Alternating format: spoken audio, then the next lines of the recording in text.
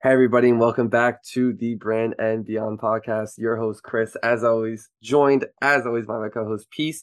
Today, have such a special episode for you all out there. We have someone who is extremely accomplished in the people space, has spent so much time at incredible companies such as GE, Compass, and now she is the Chief People Officer at Dashlane, the one and only Ciara Lahkani. Ciara, welcome to the show. Thank you so much for coming on. How are you today?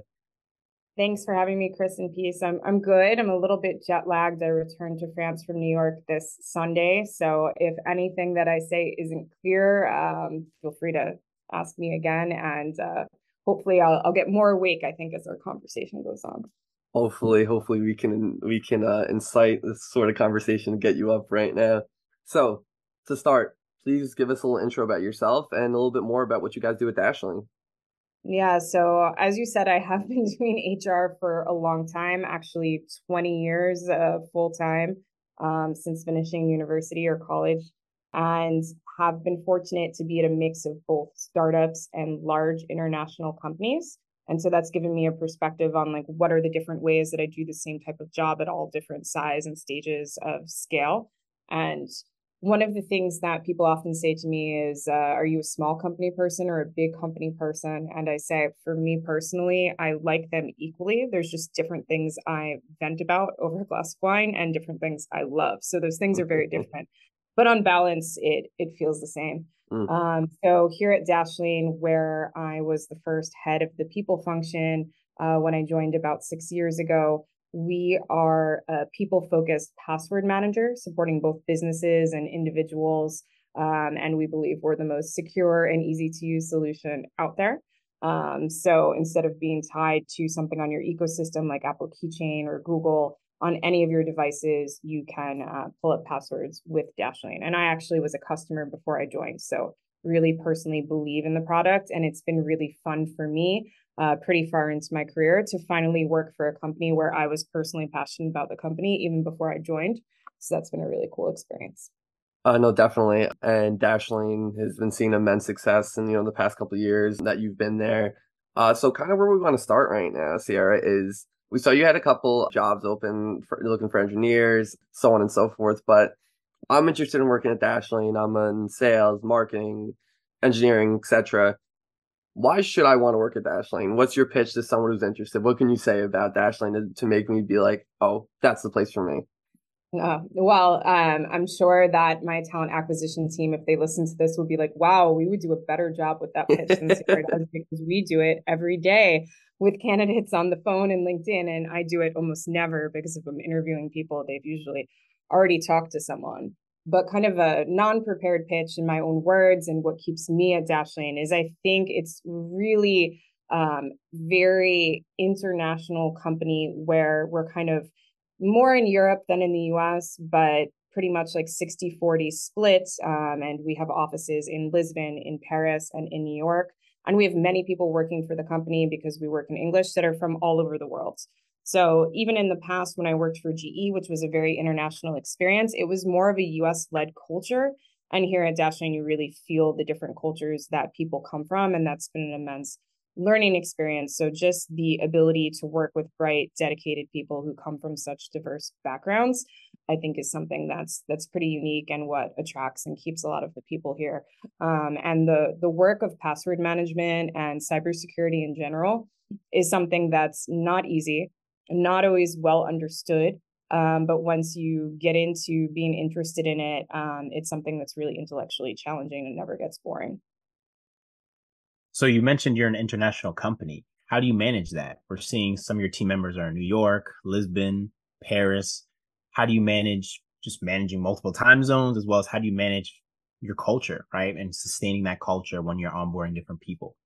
Yeah, such a big topic. So most of that is in a Dashlane's Guide to Hybrid Work, which you can Google or find on my LinkedIn, where we talk about some of our approaches to that. In general, regarding the culture, this is maybe something that is different from what a lot of people are going to tell you they think culture is, but I believe culture is organic and every single person that's working with us in the company is contributing to that culture. It's not something that can be completely manufactured or completely dictated by any one direction in the company. Of course, there are people who have outsized influence on culture with the things they do and how they interact with others. So what we try to do from a leadership perspective is mostly think about what are the behaviors that are in line with our company values? How do we make sure that we're educating people on those, reinforcing those both through positive and negative reinforcement, and helping that to evolve as the company evolves as well? You've dealt with 4 CEOs. Even what does that look like? Managing different culture with different CEOs. When management comes in, I'm assuming that they have their own vision of what culture looks like moving forward. How do you manage that, and how do you relay that information to the team under you? Yeah, that's a really good question. So I guess the short, kind of oversimplified perspective is, first, I think it's really interesting both for myself and others in the company, because you find out that you are the same person in the same company, but when you're co-creating something with different people, you have to open your mind and also act differently, always within your own personal ethical boundaries and within the values of the company. But there's not only one way to do things within your values. And that's something that my team and I have really learned having 4 different CEOs. So in all the cases, it was a bit individual. How did we do that? But in all the cases, we've been fortunate that each CEO wanted to understand, using data-based insights, we use Culture Amp, what is the culture today? What is the feedback that people are giving? What are our business goals? Where are our gaps where we're falling short, where we think that we could give positive reinforcement to different behaviors? And how do we reinforce that and push that through our leaders, et cetera. Is it difficult getting your team members on the same page as you? So, let's say CEO A comes in, he has X, Y, and Z experience. This is his perception on culture, but you've already been here, right? And you're probably informing him of what typically goes on. You're maybe helping that transition move forward. Is there any issues relaying information between you and the CEO and then down to the individuals under you? And what does that process look like doing it over and over and over again? Yeah, I mean, my perspective is that's always a challenge in every setting. I think everybody has their own vision of reality, and it's those moments of connection where we feel that we and somebody else like both see something the same way that feel really exciting, that cement friendships, that cement innovation, et cetera. But in reality, do you know that you and another person are seeing something exactly the same way? You don't. And probably you're not. So that's always the case. Our first CEO, he was French, but living in the US. And so he would have pushback on things, both from French people, American people, people in Portugal. And as I said, we have people from many other countries as well. And then after that, we had the former CMO of Spotify, who's actually on our board, who served as an interim CEO, and he wound up moving to France. So now he does understand both cultures as well. And then after that, we had 2 CEOs coming from the US. So one of the ways that we've used AI in HR trying to make early starts is asking ChatGPT, what should leaders know about working with people in France? And it's interesting because even if you get those answers about France and about Portugal, there were some things with which people didn't agree. So you always have different perspectives, and I don't think there's a way to completely solve for that. But what we try to do is listen and understand as much as possible, explain things, and try to help people to understand each other's perspectives. Beyond just the culture within Dashlane, clearly there's a cultural difference with someone living in France, someone living in Portugal, someone living in the United States. Have you seen any friction between individuals having to work together, being that they're coming from an environment that may not be like their counterpart? This is a question that we get a lot, and it's one of those things. It's you can be colored by your own lens, what you think is happening. But I can tell you that when we hear about conflict, which my team hears about conflict a lot, either from people directly or when we're coaching their managers to know how's it going with people on their team, we hear about conflict, and sometimes, although not majority of the time, we hear this person doesn't understand that because they're of this nationality, or this person is creating drama because they're American. That's a popular one. But when we look at why we believe those conflicts started, I think usually conflicts are starting for reasons that are pretty universal and are not based on one particular culture versus the other. So it does also help, as I said, that everyone who's joining here generally is signing up to know that they're working in a pretty international environment. And so people tend to be more open-minded, but still people have stereotypes, people have gaps in knowledge and cultural misunderstandings. Of course, it happens. Dive into that a little bit. What tendencies have you seen, speaking on the stereotypes you typically see when people interact with others that may not come from the same environment as them? Have you seen that people find out it's maybe not a good fit for them, understanding that, hey, I'm not used to a certain environment, maybe I should look elsewhere? I've not ever seen that at Dashlane. I've seen and heard things like that from people I know who might work at other companies, such as if an American living here goes to work for a French company and now feels that they are expected to act in a way that's very different from what they've been exposed to. So I think when you have a culture that doesn't have a lot of diversity, of course, it's going to be harder for people who are not used to those modes of operating and understanding things. So for us, because there is that diversity of thought and background, it hasn't been as much of an issue. But again, the same way that even people all from the same culture will have tensions and misunderstandings and blame it on one stereotype or another, it does happen. But there's not like one big work thing I can think of that comes up. I mean, I can tell you what the popular stereotypes are that I hear, but I don't think that we see that in reality in our company. Gotcha. Tuning back into the first question Chris asked about how do you sell Dashlane, how do you sell the cultural aspect of Dashlane to incoming candidates or prospective candidates? Are there certain scenarios, examples, stories, individuals that you like to bring along the hiring process to help relay what it's like to work there? We don't usually curate it that tightly. If we were embarking on a project of doing, sales hiring at scale, for example, all in one country, that's something, of course, that we could consider. I mean, I believe similar to what your company is trying to do, Peace, there's a company in France called Welcome to the Jungle that does profiles and photos and tells people stories. So people like that available to discover. And we also have some of that on our own website that is hosted on Squarespace and built by our senior director of HR and country leader in Portugal and one of her former interns, because our marketing team has a lot to do.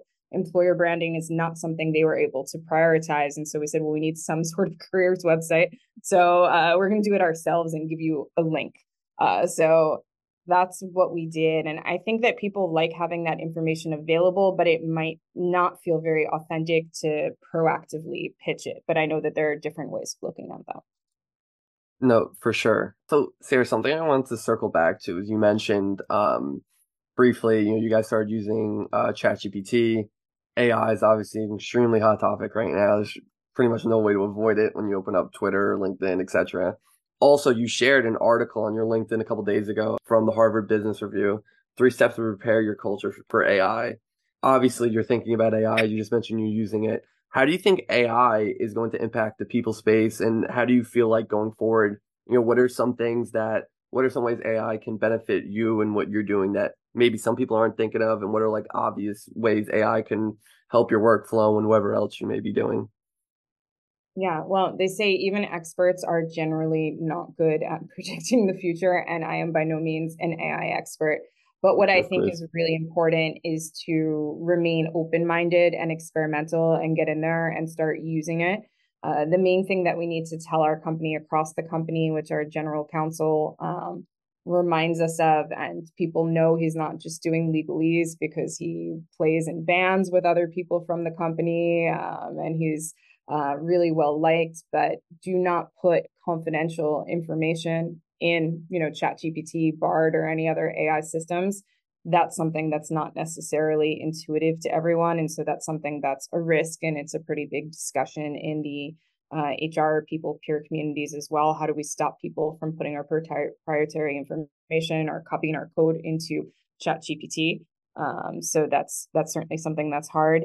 In the people space, it's a bit easier. And The goal is to save time. So you're still producing final output by humans. But if you go into ChatGPT and you say, we're a B2B SaaS company, we're seeking to hire a VP of engineering, give me a job posting, the first draft that it comes up with looks very professional, a bit generic, and you want to tweak it. But for a lot of people, that's so much faster than like staring at a blank page and being like, what do I want to write to hire a VP of engineering? So HR, the people space is known probably to be the most, I guess, humane department, right? It's all about connection, it's all about employee experience. Is there anything about AI that worries you that that element of HR and people may be stripped away? It's a really good question. And I think in some larger companies, we're only 322 people. So we're less, I think, affected by this in the short term. You have a lot of making sure that you don't have too much headcount in HR by just answering people's random questions. So content discovery of policies and resources that already exist is something that's likely going to be handled by AI pretty quickly. Today, many of those large companies have already tried to handle that by having help centers or other systems. So you already have a bit of depersonalization. In our company, because we're small and the volume is relatively doable and we want to stay in touch with people, we purposely don't have a email address where you can reach out to the whole team or an inbox. It's just like, hey, you know who we are. We remind you who we are for those who are working fully remote, et cetera, and may not see us all the time.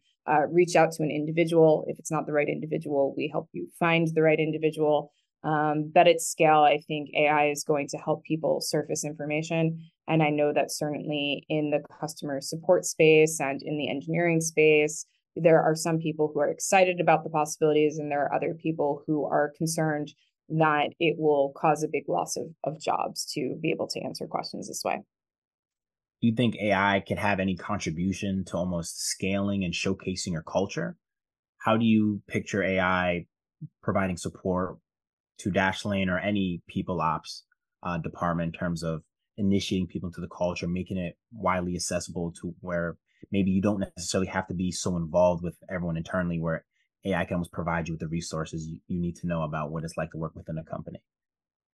Yeah, I think there's probably certainly ways to do that. For Dashlane or a small company like us, is it immediately obvious? No, because it's only whatever is out there, right, is what's going to be pulled up. And so, for instance, ChatGPT as of today is pulling from the fall of 2021. And if you crawl even a large company from the fall of 2021, there's a lot of things that companies have gone through since then where they may have changed their stance on hybrid work. They may have had layoffs.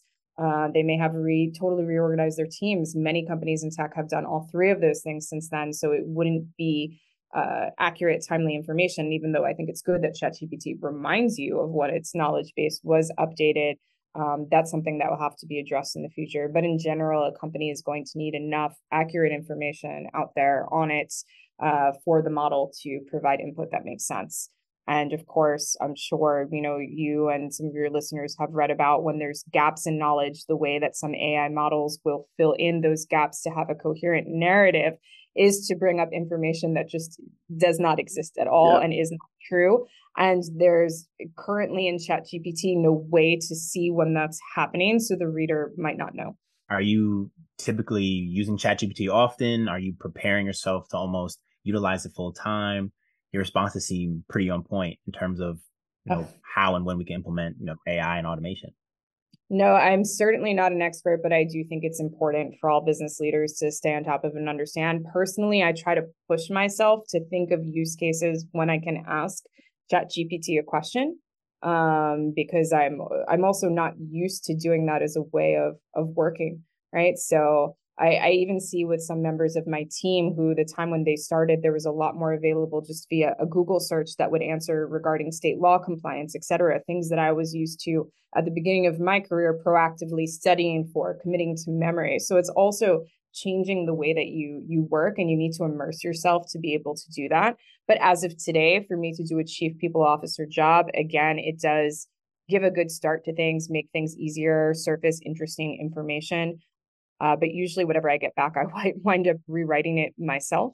But I think for those people who don't have as much practice writing things or who hit writer's block, right, that can be really helpful.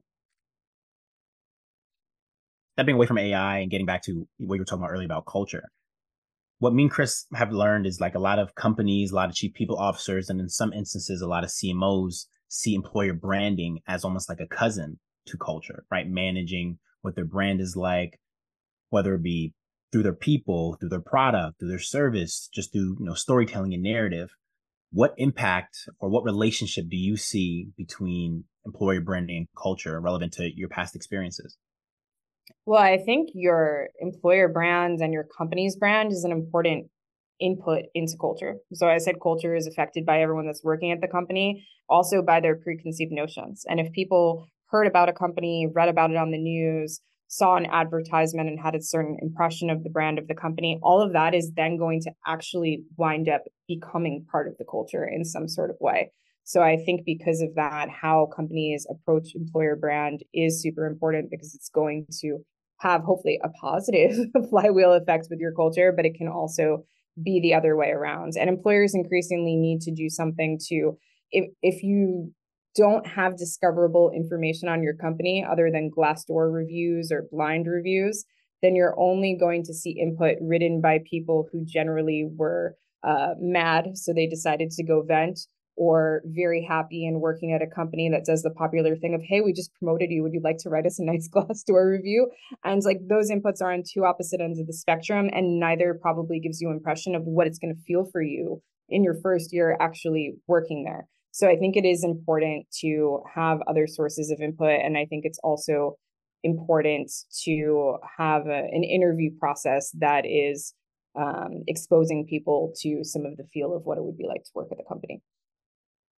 Absolutely. I think you touched on a really interesting point because, especially now with the younger generation, Gen Z, millennials, they really do care about what's happening internally, right? And those third party review platforms having anonymous responses and feedback as to what's happening about a company doesn't serve much use to them.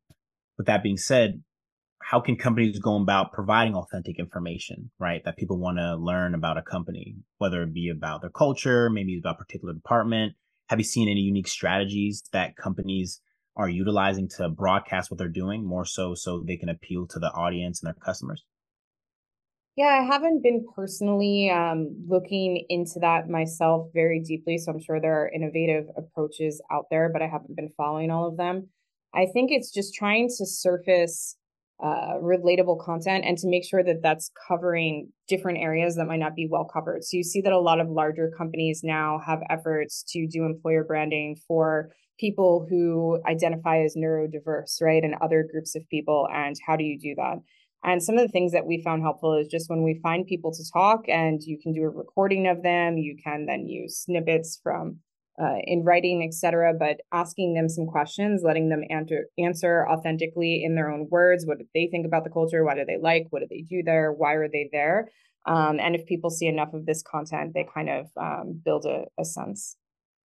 Yeah, completely agree. That content is also super popular. I feel like people love to see that, especially, potential candidates looking on the outside looking in.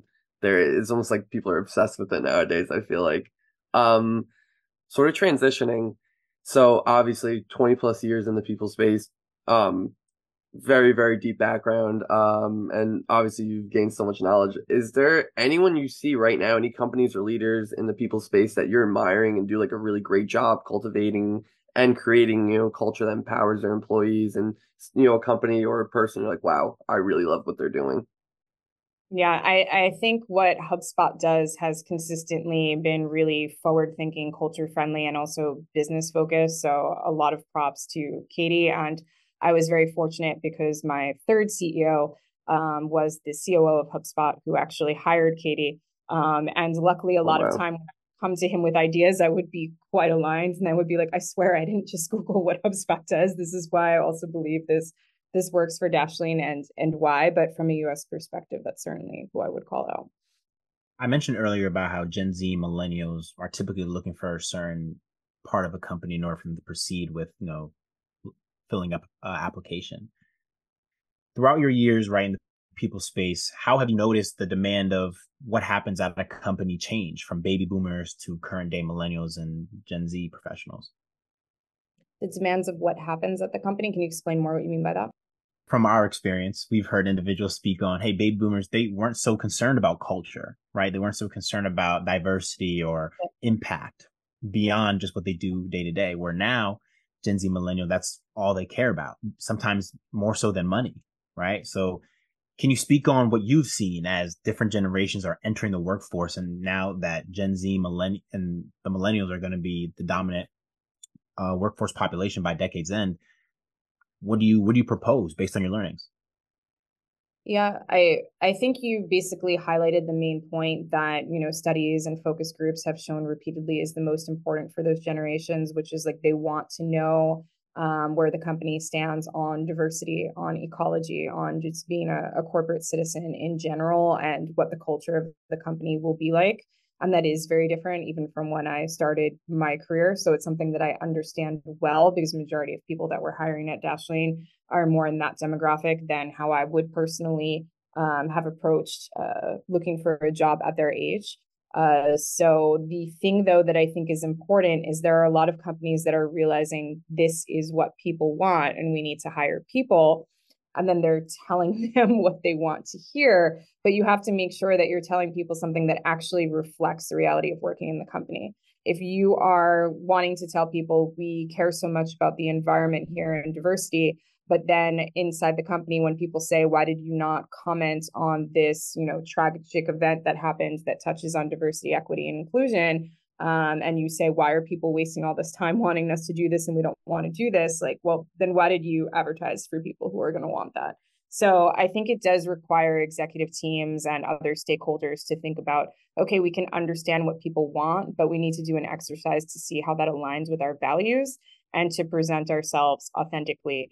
Because if a t-shirt company wants to say like our t-shirt presents all the features that you want and then it really doesn't, okay, well, the sale is over and that's done after a customer gets it. And I know that's oversimplified because you want repeat customers and et cetera, but it's a lot more important than that in an employment relationship. You are entering into an interactive relationship with a person. So if you misrepresent your culture, that relationship is not going to go well. And that's not going to be good for either side or for the business results either. So I do think that there is sometimes a disconnect in some of that from certain companies. Absolutely. One thing Chris and I have seen is prospective candidates, passive or active, community is a big part of decision making, whether it's learning about a company, whether it's about maybe getting an intro to a company. What does the community look like at the executive and leadership level for individuals like yourself, right? Navigating the people space, staying up to date with things like AI and what's happening culturally and what is acceptable now with new generations coming. What does community look like for you? Yeah, I think community can look different for each person. But for me, over the past decade, being, head of people at a VC-backed tech company, we actually have a pretty strong community, which is good because especially when you start in this job, it's often like only you or one or two other people. You're reporting into someone who doesn't quite understand your profession. Your peers don't quite understand your profession. So it's also nice to have people that you can bounce things off of that are in other companies. You can learn more when you apply lessons from other companies as well as within your own company. So I think there's different Slack communities that I'm part of. A big shout out to Lars Schmidt's Amplified community, which I think is really progressive and pretty global for an English speaking community. There's another out of London. My French is almost good enough to do it on my own here in France, but the woman on my team who handles that well is kind of used to doing that. So we leave that alone. I'm a member of People Tech Partners in the US as well, which is not only a peer community, but we're advising early stage founders on how they can get input on their sales pitches and growing their business in general. So yeah, I would say I'm pretty active in the community. I think that's really important, especially with the pace of change that's been happening in companies. So you're dealing with the day to day of Dashlane, you're dealing with your external community. What do you love the most about your job? Whether it be simply the position you're in, the company you're working with, what makes every day in the people space worthwhile to you? I don't know if there's only one thing, but I really like the dopamine hit of like helping people or finding people an answer, or, sometimes like my team is the team where we've read all the things going on in the company. We're talking to all the departments. And sometimes people are like, I'm having this problem. I don't know who could solve it. And it's really easy for us to tell them. And I think I also really love in the people space that I'm always learning something new, and I can contribute my skills in different industries and different settings in different countries with different people from different backgrounds. And finally, I do like helping people understand each other's viewpoints, because often people will be in a space of frustration with someone who doesn't think like them. And if you can help lend perspective where people move out of that space of frustration and into becoming more open-minded themselves, I think that has a positive impact personally, professionally, and on our society. So it's rewarding for me to be a part of that. Yeah, I love that. And that seems extremely fulfilling, and which is just so important. Uh, Ciara, our last question for you. So obviously, you take a look at your resume, take a look at everything you've done. You're extremely accomplished in your industry and in your space. Anyone who's looking to not only break into the people space, but reach the highest levels of it, would, in my opinion, would look up to someone like you. So what advice would you have for someone looking to break into people space? Say, I want to be a people leader, chief people officer, VP of people and culture, etc. What advice would you have for a person like that? I think in the beginning, it's kind of persistence and resilience, because similar to when I was trying to break in 21 years ago, you see a lot of job postings that say that you need 2 years of experience in people or HR. And so the question is always like, how the heck do people get this first 2 years of experience if there's nothing to give it to them? And I think it's hard for people who didn't go to a university that had an HR program that a lot of companies hire out of to sometimes break in, whether you're early in career, whether you're trying to career switch. So, because a lot of people enter this field through coincidences. But I was actually someone from a state school in New York that didn't have an HR program. I had an internship offer in the middle of nowhere, so I didn't take it. And I had to start by taking temp jobs. And then I temped as a recruiting coordinator. I volunteered to help people with their HR work when I saw they weren't meeting their deadlines and finishing things. And they were like, well, you don't know how to do it. And I was like, well, you don't turn it in anyways. Let me try and just give it to you. So it was kind of like doing whatever you can to get involved. Or I see a lot of people, hey, I want to get into the tech space. Well, volunteer with early stage startups, volunteer your time. So just figure out whatever you can do to get closer to getting that experience. And then one day you can break through. And once you're in the people space, if you're dedicated to doing a good job, there are a lot of people that leave the space or don't stay. And so once you're in there, if you're doing what you need to do, the rest goes much easier in terms of having options than it is to enter. So it's just, if somebody wants to enter, it's just having that resilience and that persistence in the beginning. Well, we love that, and obviously that resilience has paid off for you, as I just mentioned your resume before. But Ciara, again, thank you so much for coming on. We really appreciate it. Where can the people find you? LinkedIn, and find also more about Dashlane. I'm most active on LinkedIn. You can see our Dashlane career site that I mentioned before on dashlane.com. And we're always going through renovation cycles and employer branding stuff because we keep moving office floors, et cetera. So watch the space over time. It's not great today, so it's certainly not a master class if you Google Dashlane today on how to do employer branding. But we have a lot of things that we're thinking about, and a lot of things we've tried in the past as well. All right. Well, again, go connect with Ciara on LinkedIn if you'd like to learn more and connect with her. Go check out Dashlane, going crazy, and they're only going to continue to keep growing. Ciara, again, thank you so much for coming on. Very much appreciated. To everyone listening to the Brand and Beyond podcast, thank you, and until next time.